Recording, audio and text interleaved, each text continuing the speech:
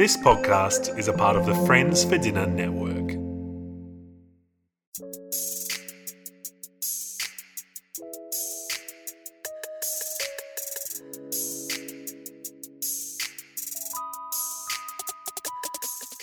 Welcome to the Homegrown Music Podcast. This week, we are talking about the 2014 album Down to Earth by Flight Facilities. Welcome, everybody. Welcome back. I don't know why I said that twice. Welcome for the first time. Yay! Well, first time for any new viewers, but welcome back to the Homegrown Music Podcast. I'm Luke, and I'm with Josh. Hi. How are you, Josh? I'm good. I'm Josh. I'm good, mate. How are you? Yeah, not too bad. That's good. It's been a pretty interesting couple of weeks. It's been 2 weeks since the last episode, and we've been listening to Flight Facilities' Down to Earth, which was released in 2014. Probably one of our more recent albums, I think. Yeah, definitely. I think it's the newest one that we've covered so far. Yeah, that's a very good point. Yeah. So, like every other episode we've done, Josh, I'll ask you first. Mm-hmm. What did you think of this album? This year, I love Flight Facilities. I love this album.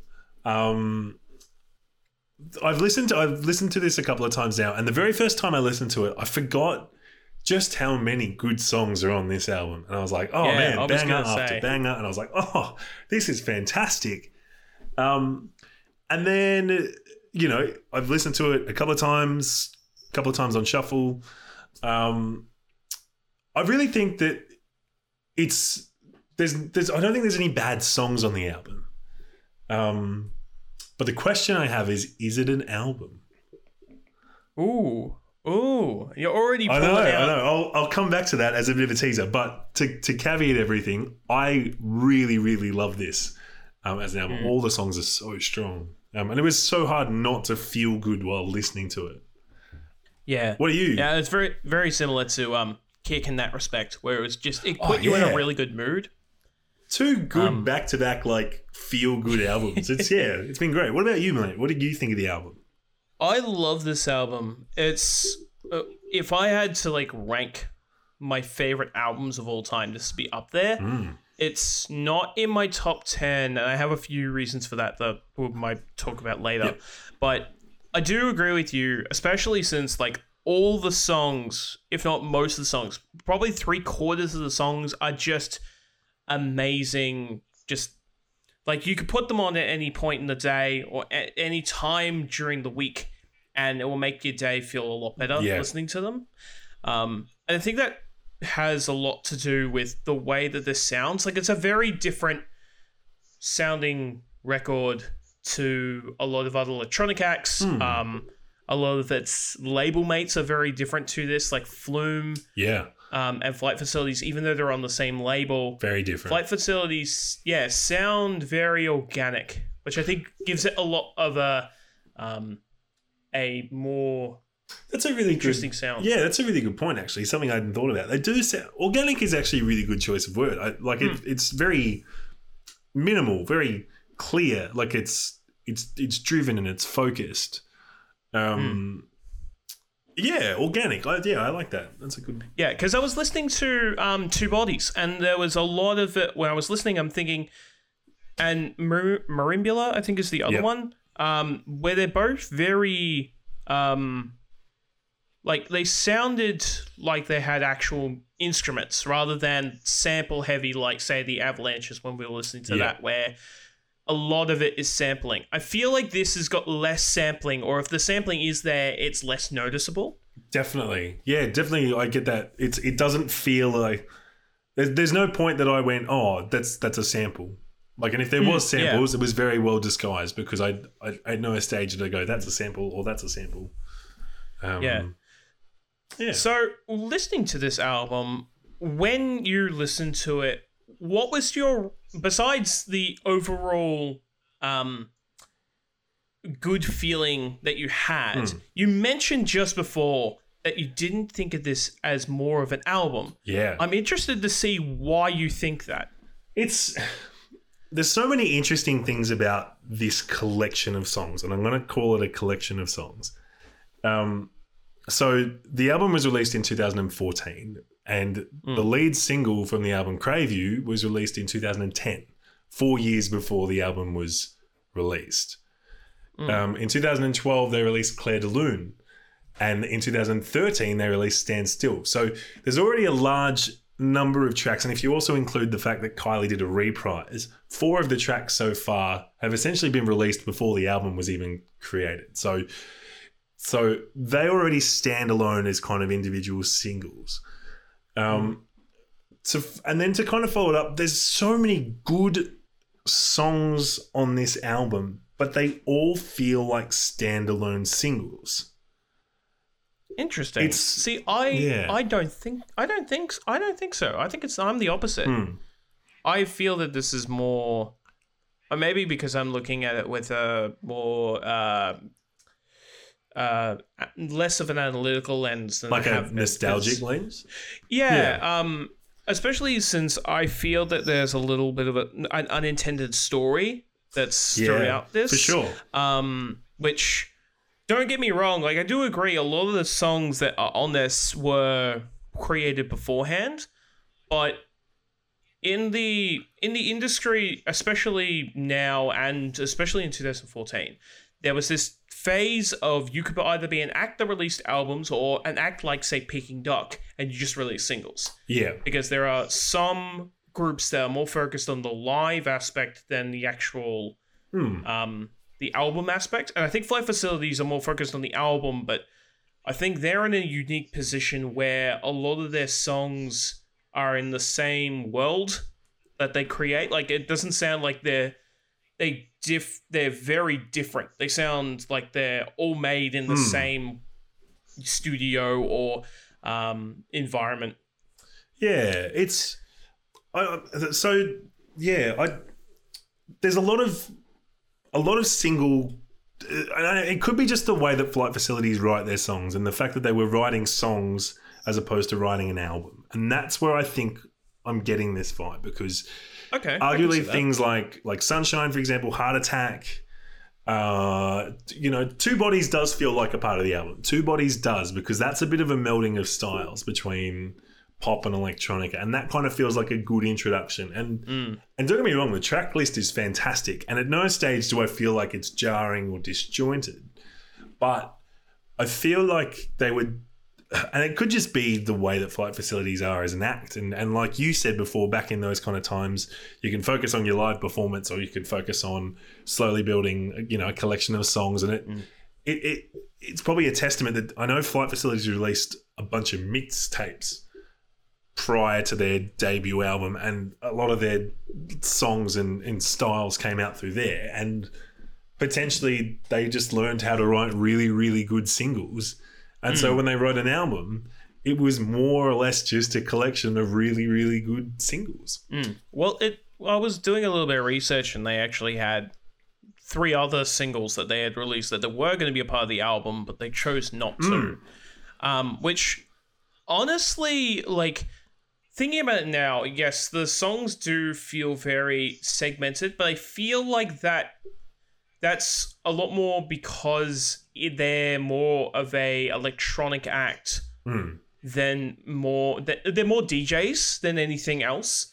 Because there are a lot of, like, if you talk about, say, Flume is, I would agree, is very similar, where there's a lot more songs that he's experimenting with and throwing them together in a collection of songs to make an album, rather than it being a cohesive project. Yeah. Which, Flight Facilities, maybe it's because I've seen them live and their aesthetic and the start of this album, which is one of my favorite openings, where, they're telling you you're on your flight with them and you're going on this big experience. Whenever I hear it, I always think of being in the kind of a seat on the plane while they're playing music. Or for sure, I feel like there's a lot of different interpretations for myself that I see on this album. Yeah, maybe that's just because that's the way I try to look at albums, if they've got some sort of theme. No, definitely, and I definitely agree. I don't think this is a bad album, and I don't think that being a collection of songs is necessarily a negative thing. I think thematically the album makes sense because like you're saying, that intro track, that it feels like you're strapping into the plane. Fun fact, did you know when they released this album, there was a deluxe edition where you could buy a version that came with like a sleeping mask and an inflatable pillow and some earplugs. Oh, really? Yeah. Oh, that's amazing. So it was like you were like a little plane pack. I want that. Yeah, now. I recently got a vinyl player, so now I want to get that. Ooh, and just lovely. Listen to it on vinyl. Oh yeah, yeah. How good. But yeah, I thought that was pretty cool. What did you think about the features on this album? Because I think pretty much bar one, I think they're all very good at what they're doing, and they add to the songs that they're on. Yeah, I 100% agree. I think not only do all the acts really help the songs become the hits that they are, I don't think there might be one track that I'm not super sold on, and I wonder if it's the same one that you're thinking of, but I definitely think that the featured artists really help make this album, and I'm pretty sure all bar two maybe are female. Yeah, Reggie Watts and Bishop Nauru. Yeah, Nauru. Bishop. Yeah, Nauru. They are the only males. And I think that's kind of good because for their style of music, especially their style of songs being very organic, having a lot of orchestral strings and sax and that sort of stuff, it's very much suited to a female voice. And when the brass is brought in, it is brought in more in the male-led songs than it is in the female songs. Yeah, definitely. I agree. And I also think that the kind of like you're saying, it matches the tone, but if you think about it through like the journey of, this is really left field and something I'm literally just pulling out of my head right now. But you could potentially see it as the featured artists are essentially like the cabin crew, helping guide you through the journey. I was thinking something very similar, or it was, you know how when you're on a plane and you kind of drift off into sleep, but you don't really like have that, you're not super conscious of who's around you. I feel like sometimes what I got with this whole album is that there's a story that's a long lost love, or there is this person that they have met before they left, and Crave You at the end is that person, the real person that they were the real voice. But all these other females and all these other people are either, as you were saying, cabin crew, or they're what he thought of, like the other passengers. And like there could be some really cool, and this is just my imagination talking, but a set of music videos, or even like a musical of sorts, where you could actually make it, with different characters and all this sort of stuff. Because there is a lot of the people that come through, the characters are really strong. The featured artists are really strong, and they have got strong personalities. Definitely, yeah, and I think that's a valid theory. I think it makes a whole bunch of sense. So, what song? You were saying before that there was a song that you weren't a fan of, and what song was that? I can't remember the name of it off the top of my head. It's the one featuring Bishop. Why Do You Feel? Yeah, Why Do You Feel? I was going to say the Kylie Minogue Crave You reprise. Oh, all right. That's going to be very interesting. We'll get to that in a minute. Yes. Yeah, What Do You Feel? It sits in a different world to the rest of the album. Yeah, I would agree with you on that. Everything else is kind of this relaxed or electro, happy kind of pulsy vibe, and that sits in like almost a hip hop kind of. It doesn't. I'm not saying it's a bad track, and it is catchy, but I don't think it sits. If you took it out, it wouldn't make a massive difference if you took it out. Exactly. Yeah. I would agree. Like, I'm not the biggest fan of the song, and some of these songs, I like Claire de Lune. I love the song, but it's been so overplayed. Well, I can't listen to it more than once. It's not only overplayed; it's the bloody Telstra song. Yeah. So for people who don't live in Australia, Telstra is one of our communications. Yeah, it's the mobile providers like Vodafone or like Verizon. It's the big one. Yeah, and Claire de Lune is the song that they play for that, which gets played a lot. Like and I love the song. But I feel the song for that particular, in that context as an advertisement, I don't think it works. But I know the song is really, really good. And it's just, I heard it when I went through the first listen. I was like, oh shit. Now I'm gonna think of Telstra. Like, and then after a couple of listens, I was like, oh no, that's just gone now because it's a part of the album. I kept waiting for it to be like da na na na na na na. I kept waiting for it. I was like, wait, no, that's not part of the song. That's not it. Oh, it's too funny. Yeah. And now bringing up the Kylie Minogue, I don't think it works because, one, I think it's in the wrong spot in the album.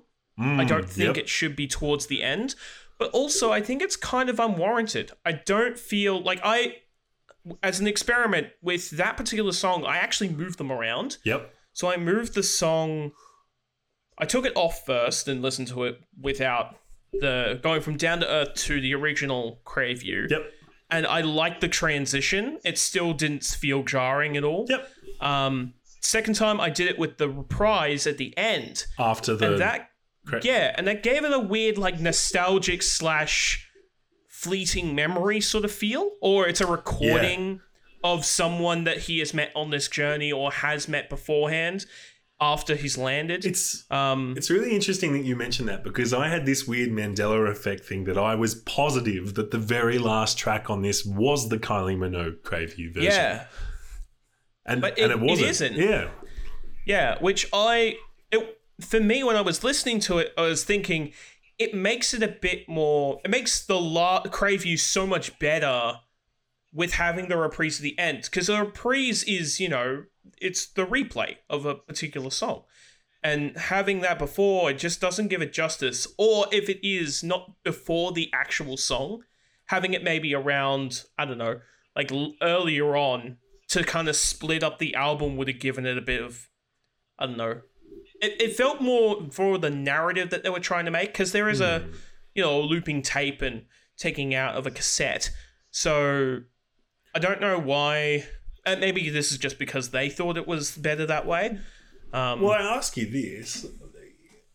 Is it more of a publicity stunt rather than an actual intentional choice? Because you're not really going to say no to Kylie Minogue on one of your tracks, are you? No, but I don't think... I think for them, because they're still an indie group at this time, like they weren't very well known. In the Triple J world, they were pretty well known. And with this... I would say they must have been pretty big in the UK for Kylie to jump on. Or it might have been that she was a fan of their work and wanted to work with them and they just didn't know how to put her in. Well, which could be a possibility. Well, from what I've read, what they actually had done is recorded the actual version of Crave You with Kylie as opposed to the initial lead single list. And then they did this reprise version and they liked that so much that they didn't use the Kylie Crave You version and instead just kept the single version. I think it would have been better. I think this for her voice for an a cappella sounds a lot better than I would imagine being on an actual song like this because it's Giselle Rosaletti who she's from Canada, I think, and they've said they've never actually met her. They've only met her online. Really? And they said that they had only met her online and that they had gone through multiple different versions, but they found with her voice in particular, it was the best. It fit the best. And I think with that song, if I was to say, if someone was to say to you, which Flight Facilities song would be the most memorable, I would say that song. That one. Crave You is probably the most popular, besides Claire de Lune, which is on all the Telstra ads. which weirdly, right, if you think about it, more Australians will know Claire de Lune than they will Crave You because they'll go, oh yeah, it's the Telstra song. Yeah, which is really sad. But millions of Australians will know that song. Just before we move on, really interesting. So when this album was released, like building up to the debut, like back on the Kylie thing, they were teasing that they'd done this track with a famous artist. And it was literally a tease. And there was speculation, and there was an interview on Triple J where they sat them down and were like, hey, is it Kylie? We think it's Kylie. Is it Kylie? And they're like, oh, well, we don't know. We're just really happy about it. And then later that day, they released have you watched the clip of Kylie singing it? I remember she's on a bed. Yeah. Like, I don't remember too much about it, but I do remember it. I kind of remembered it, so I was like, oh, I should probably look that up, because I remembered watching it when it first came out. And it's just her on this mattress on the floor in like this apartment just singing it. And it sounds identical to what it is on the album. So I wouldn't be surprised if it's very close to the raw audio that they've just put on the album for that. I don't know if it was a publicity stunt or if it was... They genuinely just wanted to get Kylie on. But I mean, I agree with what you say. I don't think it should be before the actual Crave You. If anything, it should be the other way around. Yeah. An interesting, well, not interesting thing. I got it wrong. Christine Hotberg, who was for Claire de Lune, that was the one they never met. So I got the names mixed around. No, so my apologies to people listening, and they'll be messaging like, you got it wrong. What are you doing? Another thing that I found really interesting about this album, and I think this has become more popular, in 2015, they did a live with Melbourne Symphony Orchestra, which, as I've come to realize, became a lot more popular after Flight Facilities did it. I know Hilltop Hoods have been doing it for years, and a lot of other artists were starting to That's a really good point. They're starting to get, the orchestras and stuff in to do it. And I think I've listened to that album a lot, and I think it's very, very good. It's amazing. Like, the best. It's a very good point that you raised, because, I can't think of a whole bunch of artists that were working with the Melbourne Symphony Orchestra before 2015. Yeah, and it was one of those things where they included a bunch of like previous singles in, and they had reworked a lot of the stuff that they were working on with a different like set and a different list of like different track list.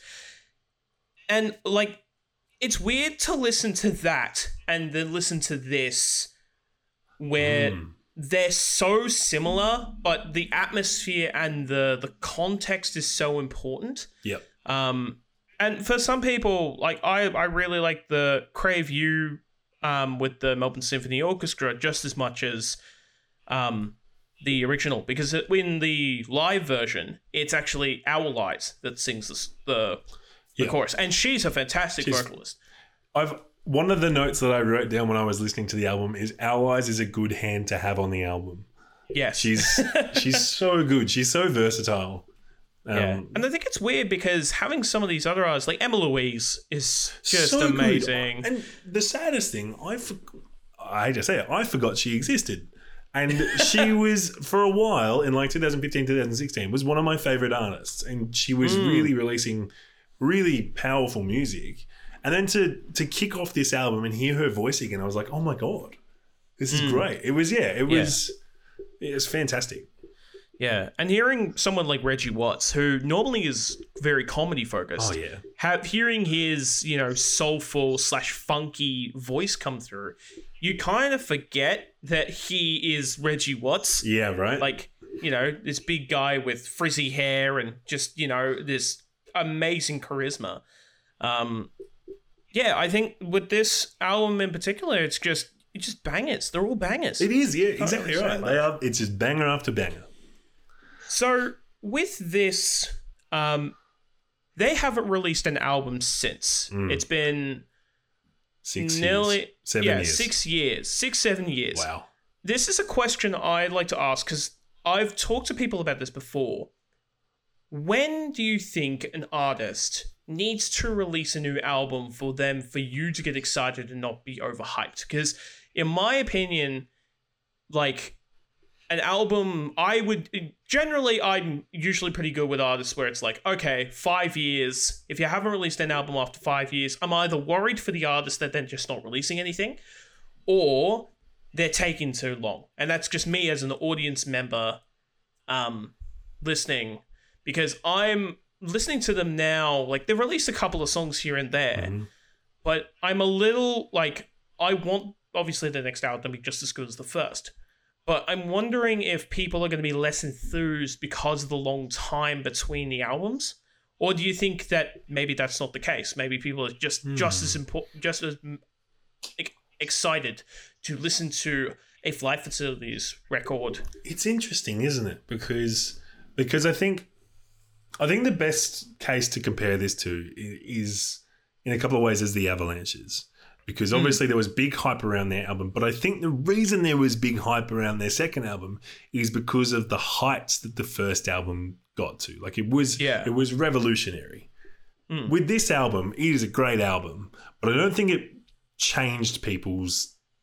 Like I don't think it was a great album, but I don't think it changed perceptions enough to warrant a 7, 8, 9 year gap to then still have the hype. I'm worried that if they release a new album now, they've missed that hype train.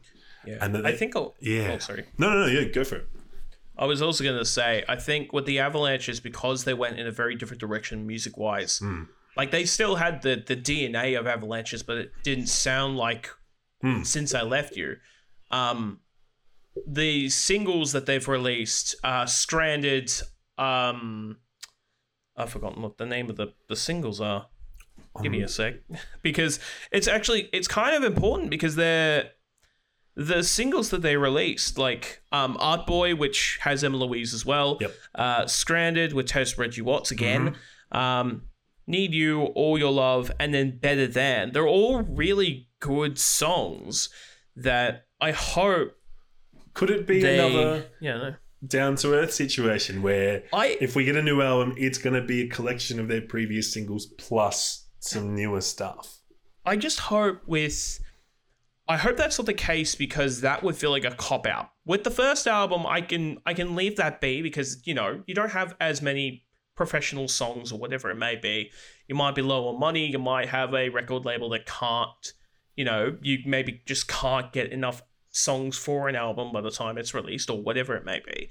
Mansionaire had their most recent album and 6 of the songs on the album are all singles. That's right. That they've released previously. So it's not like you're really getting an album, is it? It's like you're just getting a collection. But because most of the songs on that album that were not singles were so different to the singles that were released previously, for me, I was like, you know what? You get this one shot if it's your first album, But with this, I would think if they release a second album and do the same thing again, I'd be a little cheated because I know, well, you had the time and you've got the backing now. You have, you've been touring for however long. Future Classic has been going up and up and up and getting more prevalent in the music industry in Australia and abroad. So you would think that they would have the option to do so. How important is releasing albums these days? This is my real question, because is there actually money in it? Spotify and streaming services being what they are compared to what it was back in 2014, is there actually any value in putting forward a physical album? It's interesting. Is it easier to release a consistent stream of singles and never fall out of... Like if you really Peking think Duck about it, is the perfect example of that. That's what I was about to say. I was like, Peking Duck. That's what they do, and they're just still relevant. But all the money that go from the singles go into their live shows. Their live shows that's are where insane. they make all their money is in their live shows. And it'd be interesting to talk to the guys from Flight Facilities and figure out what the way they think is. I think they're more like producers, where they actually just make songs. They take it out on the road sometimes, very similar to, say, Touch Sensitive or Flume. Flume is is becoming more producer heavy, but he's still like a artist. But with Flight Facilities, I'd be interested to see what they've been doing during their time off, not off, but it's time in between albums, because it might not be that. They might tour, and that's where they get most of their stuff. It's through DJ sets and remixes and all that sort of stuff. I have a feeling that, and this is just a hope, maybe more than a feeling, that because of the way the world is at the moment with COVID, that once the vaccines are out and everything finally returns to some level of normal, we're going to have a massive resurgence of artists and albums and touring. And it's because I think we've realized that the live music scene is important not only to us as fans but also artists when it comes to making money, because they can't get album sales anymore. That's not really a revenue source. It's streaming and they get undercut. So I think that when everything does go back to normal, and not just Australia, I would say worldwide, bands are going to be like, let's go, let's hit the road now, let's do it. Well, there have been some bands that have, and I think like, especially in Western Australia, there's been, bands have been able to tour around Western Australia for a while now because of the way that they've been able to deal with their COVID stuff. But like, I would say that Australian artists will like, for example, some bands will need to go to the UK to really hit their tour scene more so than Australia, and vice versa. There'll be artists and acts from the UK and the US that need to come to Australia to really especially make that tour. Festivals are going to come back in a tour de force. Yeah. Like, I know that with Splendour, which is, for people who don't know, Splendour and the Grasses are Glastonbury or Coachella. Like, it's the biggest festival in Australia every single year. It's middle of the year, about June-ish or July.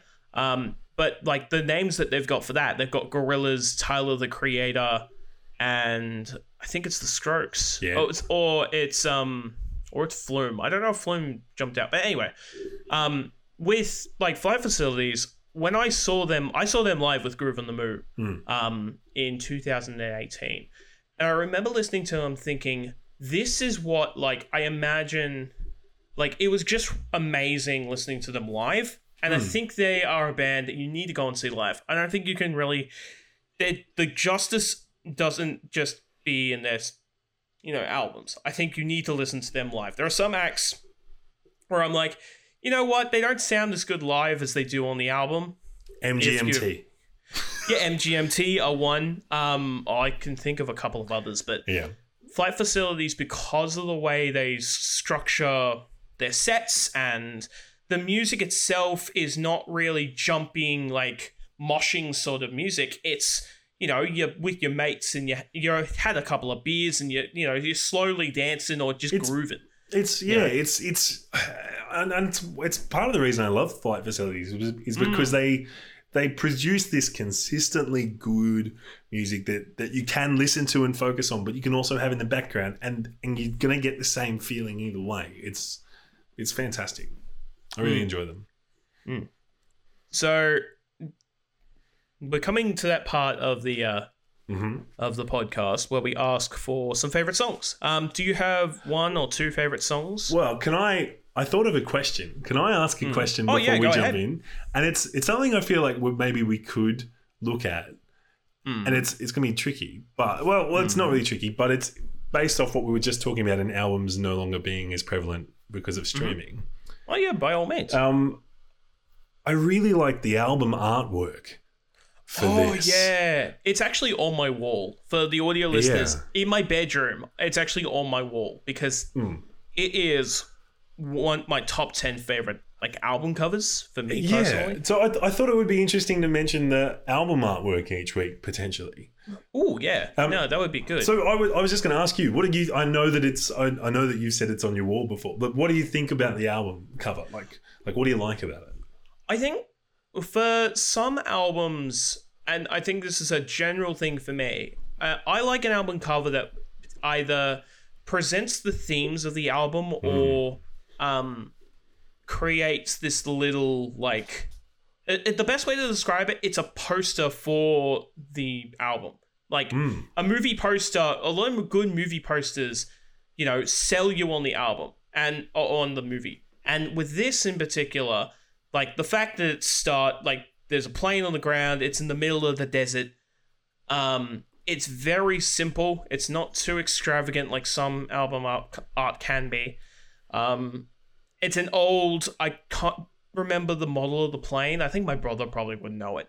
But the model of the plane is, from the 1940s or 50s, and it's, old school, which makes sense. It shows, having the plane especially, gives it that little, it's old school, but it could be a little, it's kind of nostalgic, but also could be a little retro as well, which this album does feel a little retro at times. Definitely. And it's simple. I think that's one of the biggest things about it that really translates into the music itself, is that the album cover is simple and the music is simple. It's nothing too complex. Yeah, I totally agree with you. I really liked it because, like you said, it's thematic. It matches the album. There's no, like, the plane obviously is a big tie into the band and also the theme of the album. But like you said, the simplicity. And it's also very inherently Australian. The desert sand with that dusk, dark sky, those rich gradients of blue. It's and the orange like Australian outback sand as well. I just think it's a fantastic choice of album, and and like you said, it's like a movie poster. It's an advertisement, and if I saw that, I go, that's really cool. I would pick it up. Also, for if you haven't seen them live, they actually do where one of them is in the cadets uniform, and the other one is in a 1950s pilot's uniform, like what you have in World War II. They actually wear the outfit, like they're actually pilots when they come in, and they're set up, and the way that it's like their main deck is actually set in a very similar way to what it would be if you were in a plane. Like a cockpit. A cockpit. It is... That's one of the reasons why I love this group a lot, is because they dedicate themselves to being the flight facilities. Yeah. And it's like that Daft Punk mentality, right? It's you're committed to your gig. Yeah, and it's not even just like committed. It's also, it gives it another worldly quality that other people wouldn't think about.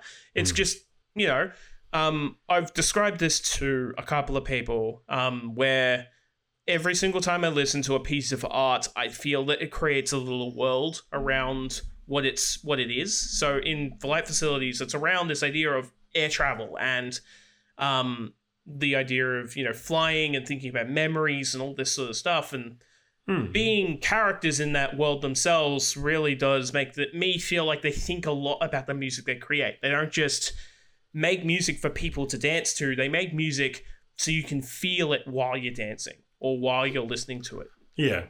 So I like it. Yeah. That is a good segment. Josh, you can bring that up each week. Oh, thanks, mate. Yeah. Woo-hoo.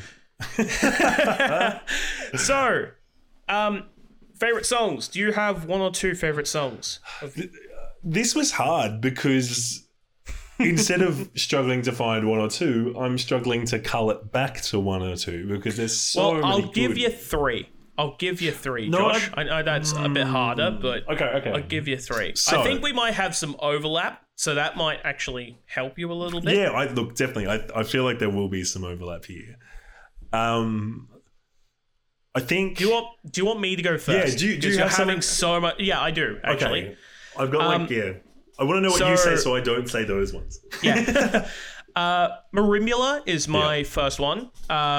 Because one, in university, I did do a assignment where we had to make a DJ set, and I used Marimbula as a part of my set because the whole theme I created was Australian artists.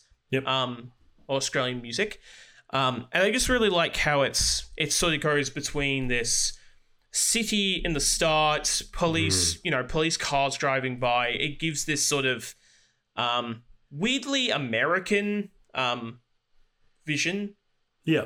Of like LA or something like that. And then the music itself is very driving. There's a lot of...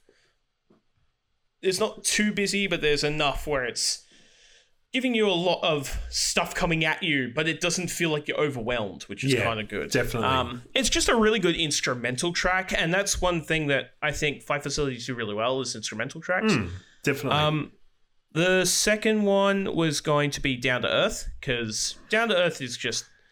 It's just a banger. It's just really, really good. That was definitely on my list. Okay. No, that's good. That's good because I can tick that off. I know that it's on the list now of favorites, so that's good. Also, the music video. I was going to say, how good is the music video? Oh, it's so good. Sam Rockwell. What a man. Oh, Sam Rockwell. And he's such a good dancer too. He is. For those who haven't seen it, it's essentially Weapon of Choice and Christopher Walken, but with Flight Facilities and Sam Rockwell. Like it's that same kind of aspect. And I love the fact that Sam Rockwell actually knows how to dance too. Like, he's so into it. Yeah. For a lot of the songs on this album, there's some really good music videos. Sunshine's a really good one as well.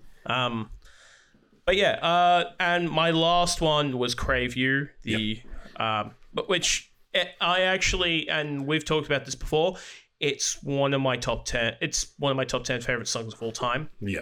It puts me in, I can listen to this on repeat for days and I still won't get sick of it. Yeah, it's so good.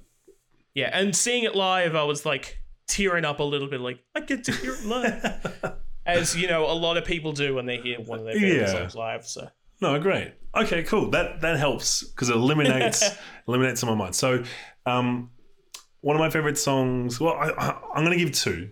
Because, I'm going to give two. So, my first, I would say, is Heart Attack. Ooh, good choice. Featuring Allies.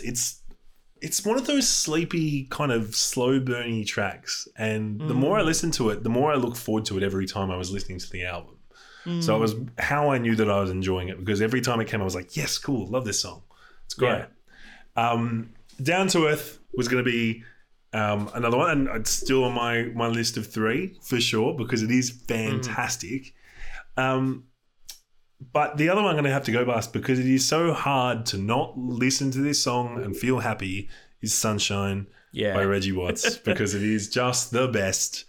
It's the song, I think, besides Crave You, is the song I come back to more and more. It's a song, if I think of listening to songs outside of just listening to the album from start to finish, I would probably Crave You would be the song I listen to the most, but the second most would definitely be Sunshine by Reggie Watts, featuring Reggie Watts. My fourth one was Two Bodies, because Two Bodies is that was also really, on my list good. as well, but I was like, it's so hard. You know what? We're going to put that in. That's going on the playlist. It's my podcast. I can do whatever I want. It's true. That's very, very true. The other I personally did like the Kylie remix, but I appreciate that it doesn't really do enough for me to warrant being a favorite. I think I just liked it. I don't know. Kylie's one of those singers that I have to hear her in a certain way, otherwise it just doesn't click. Is Kylie, surely Kylie's on our radar for a future album review. Yeah, of course. We have to talk about her because she's not just popular, but she's omnipresent, like in some way, shape or form. She is. But for me, like her voice is very... There's some artists in this world where I'm like, I respect what you do, I just don't like the way you sing a lot of the time. I feel with her, she's just... It's very nasally. That's the thing for me. And for the audience listeners, and Josh knows this, I was a singer for a long time, and still sometimes, not so much now, but like getting rid of nasal singing was a very big part of doing musical theatre, and I've just come accustomed to... I hate people who are just really nasally. I don't know. It's just kind of distracting for me. It's one of those things where I listen to it and I'm like, if it's too much, it's kind of distracting. But that's just me. It definitely works in the world of Kylie, but when you take her outside of the world of Kylie, it definitely is noticeable. Yeah, and like, don't get me wrong, she's had some songs where like I've enjoyed them, but they're Kylie songs, so it works better for her in her world than it is for the world of Flight Facilities. Yeah. But, you know, it's still a good song nonetheless. Exactly right. Yeah. It's not like it's not a song that I would take off the album, but it is a song I'd move around just for narrative reasons. Yeah. But so overall, what would you rate this album? I would give this 7.5. Okay. Out of 10, because it's a really, really good album. And I really enjoy listening to all the songs, but the only criticism that I have, because this is a conversation about albums, and my thoughts are that it's more of a collection of singles than it is an album. So I have to take some points away for that. But that being said, it is a fantastic collection of songs. I am going to give it an 8.5. Nice. It's... there's a little bit there, but there's probably a point there for nostalgia purposes. It's one of those albums that 2013 and 14 was when I started to really look for music that I enjoyed and I really loved. Yeah. And the singles got me obviously into the album, and Flight Facilities, I've been listening to them since Foreign Language. So that's been 2011. So a long time. But I feel this is an album where I could say that this is what Australia has the potential to do.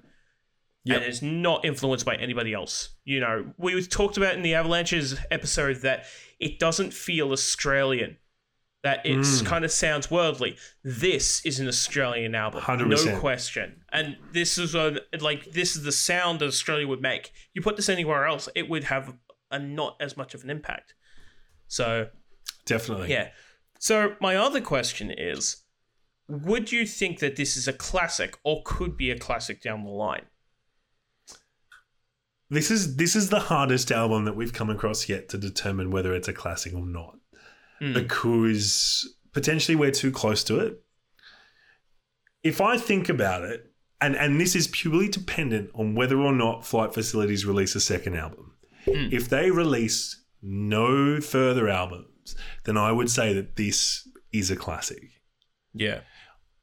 My fear is that if Flight Facilities release a second album, and it's not up to the hype that potentially it'll have, being 7 years later plus, it might water down how great they were.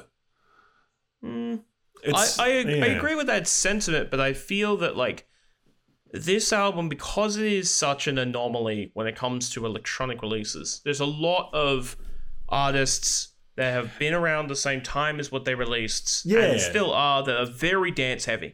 Peking Duck, Fisher, Flume is another one. Yeah, which is kind of my point, because if they release a second album, they might not be that anomaly anymore. They might veer into that dance, or they might feel like a Fisher or a Peking Duck, and that's my fear. Because if they do release that second album, it's going to change the way I think about the first album, because they changed what made them so good. Okay, I see what you mean. I feel it's a classic for me, and that might be because of my nostalgia for the album. Taking out the nostalgia, though, I feel like later on, this album is going to be looked back on very, very fondly. There'll be some groups. There's some groups where you go, they released 1 or 2 songs, and you go back to them, and you're like, oh, wait, no, these songs are amazing. Yeah. Bag Raiders is a band that I think of when it comes to coming back to them. And even with Flight Facilities not releasing an album, or even if they do, I just hope, my only thing with a new album would be it's themselves and they don't cater to anybody else and they try something different. If they don't, and still go with the same vibe, but are still Flight Facilities, I don't think I would take it against them to be like, that wasn't as good of an album, but I still love the first one. That's my only thing, is as long as they don't sell out, in air quotations, where they've done, I don't know, I can't really think of too many tracks. I can't think of too many Aussie artists that do this. Maybe an international artist, say a Coldplay, where they kind of give up a lot of their personality and charm to be more in the popular sphere. Yeah. That would be my only worry. But I feel like with this album and the songs that they've released afterwards, I don't think that's going to happen. With especially with the Artie Boy and Stranded, which, God, that is a song where it makes me cry every time, and it is talking about stuff that is a bit stronger in themes than any other dance act out there. So now, would you say that it's a classic, or would you say it will be a classic? I'm saying it's a classic now. My opinion may change in coming years, but I think it's a classic. And taking my nostalgia hat off, I still think it is, because whenever I think of electronic albums in the past 10 years that have shown the Australia that I know and love, this is one of the albums. Flume has obviously come up, and the Avalanches have come up, but I don't think there are too many artists out there that I could say with I'm talking about dance and electronic artists in particular, that would be just as relevant. Like, as we've seen, Claire de Lune is now a Telstra ad. Telstra ad, exactly. It's a classic just for that. Really. Yeah, and they also started or helped to popularize this idea of working with orchestras. That is a very weird thing to do for an electronic act. Nobody would do that. The only one I could think of that did that before then was Hilltop Hoods, which is a hip-hop group. So Hilltop Hoods, that's a bit interesting because it's, hip-hop. But with this, it made the experience even better. And I missed out on that show. I really wanted to go and see that live with the Melbourne Orchestra, but I just couldn't get in. And I've seen them live, and they're an act that would be, I hope, stay around for as long as, say, a Ballpark Music or a Tame Impala, where they release more albums. And who knows? They might not. They might just, go on producing or whatever. I just hope they're still making stuff and still enjoying making the music and not, getting pressured into the money, so to speak. I think that I'm trying to think, because it's really hard, because I think at the moment, is this a classic album in the landscape and the scope of Australian music? Is this a classic? Right now, I don't think it is, but I think it will be. Okay. That's my answer. I think that given time, I think that Australian music, especially electronic music, is like all things, it trends. Like fluoro came back and all, the 80s came back, the 90s came back. When we come around again and electronic music repeats this cycle and it falls closer to a style of that, the first half of the 2010s, we're going to look back at Flight Facilities and go, wow, that was incredible. But I think right now it's too lost and it doesn't quite have that classic reputation just yet for me. I can see with that. Like, you have artists like the Presets, which have classic albums. That's got their belt. Yeah, exactly right. But straight away, you're like, bang, classic. And this is where, the conversation of when is something a classic or when is it not a classic. But I feel for me, because I think when I think of classic albums, I think of albums that are omnipresent or stick with you for longer than you think. And there are other acts that do very similar stuff to Flight Facilities. Rufus Du are a very similar group they're more on the dancey side, but they still have elements of Flight Facilities. Yeah. I'd pay that. And even all of the people on the, the Future Classic label that they're on, they've got Touch Sensitive, which has a lot more of an 80s vibe, but still has that organic feeling like Flight Facilities. Or a Flume, who is gone a lot more experimental, but is taken I feel like Flight Facilities are very similar to an Avalanche's, where a lot of their style or a lot of the aspects of their work is taken. Not taken, but are an inspiration for other acts to go through and doing more of their stuff. Because with Rufus Du, they were very dance heavy, and then in the last couple of years they've become a bit more similar to Flight Facilities, where they've had more organic instrumentation added in. Or you have someone like a Chet Faker, who is gaining a lot of that cinematic undertones like Flight Facilities already have. But it's hard. It's hard for us to say, and it's hard for other people to. And I imagine a lot of people would say, "Oh, this is not a classic," or it is.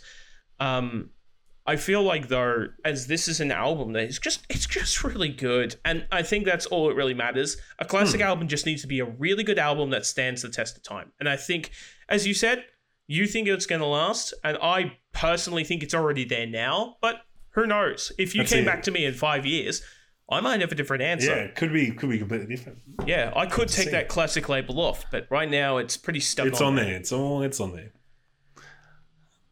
So, thank you for listening to our little ramble at the end. It was this episode's going to be a little longer than normal. Normally we're not this long, but I think it's a very good discussion, and hopefully we have more discussions like this in the future. Definitely. Definitely. So, Josh, where can the people find us? Well, the people, you can find us. Hello, people. If you would like to find us, there's a couple of places you can find us. Check us out on Instagram at the Homegrown Podcast. You can also check us out on our webpage. What are those? Website. That's the word I'm looking for. Wow. How do you forget that? Website. That's www.friendsfordinner.net. If you have a question for us, like I said, we will read anything out. We're going to be pushing this pretty heavily on socials coming up. So mailbag at friendsfordinner.net. And you can also listen to us where we get your podcast and also on our website. Nice. So next week, I had a epiphany today. Okay. Where I had the choice between two albums. And recently if you don't know, Melbourne's gone back into another lockdown. Mm-hmm. Or Victoria has. And I thought, because people are getting a bit angry, and because some people just want to let out some of that energy, we are going to do one of my favorite metal albums, Let the Ocean Take Me by Amity Affliction. Nice. Now, warning to people if you want to listen to the album before the episode, it is a bit more on the metalcore screamo, as some people would say, type of side. So it is a bit more harder to listen to, but after a couple of listens, you will get used to it. I swear, it is a really good album, and there's something that, like, I know Josh is not super familiar with, but I am. Yeah, I'm excited. Yes, so we're going to be doing Amity Affliction. I'm very excited. This is one of the metalcore / Australian metal bands I've gotten into over the last couple of years, so it'll be a great listen. Yeah, I'm looking forward to it. Like Luke was saying, it's definitely not something I would usually focus on, but I've heard Amity songs before and I've really liked them, so I'm looking forward to listening to the album and seeing what I think. Yeah. All right, guys. Well, see you later. Bye. Bye.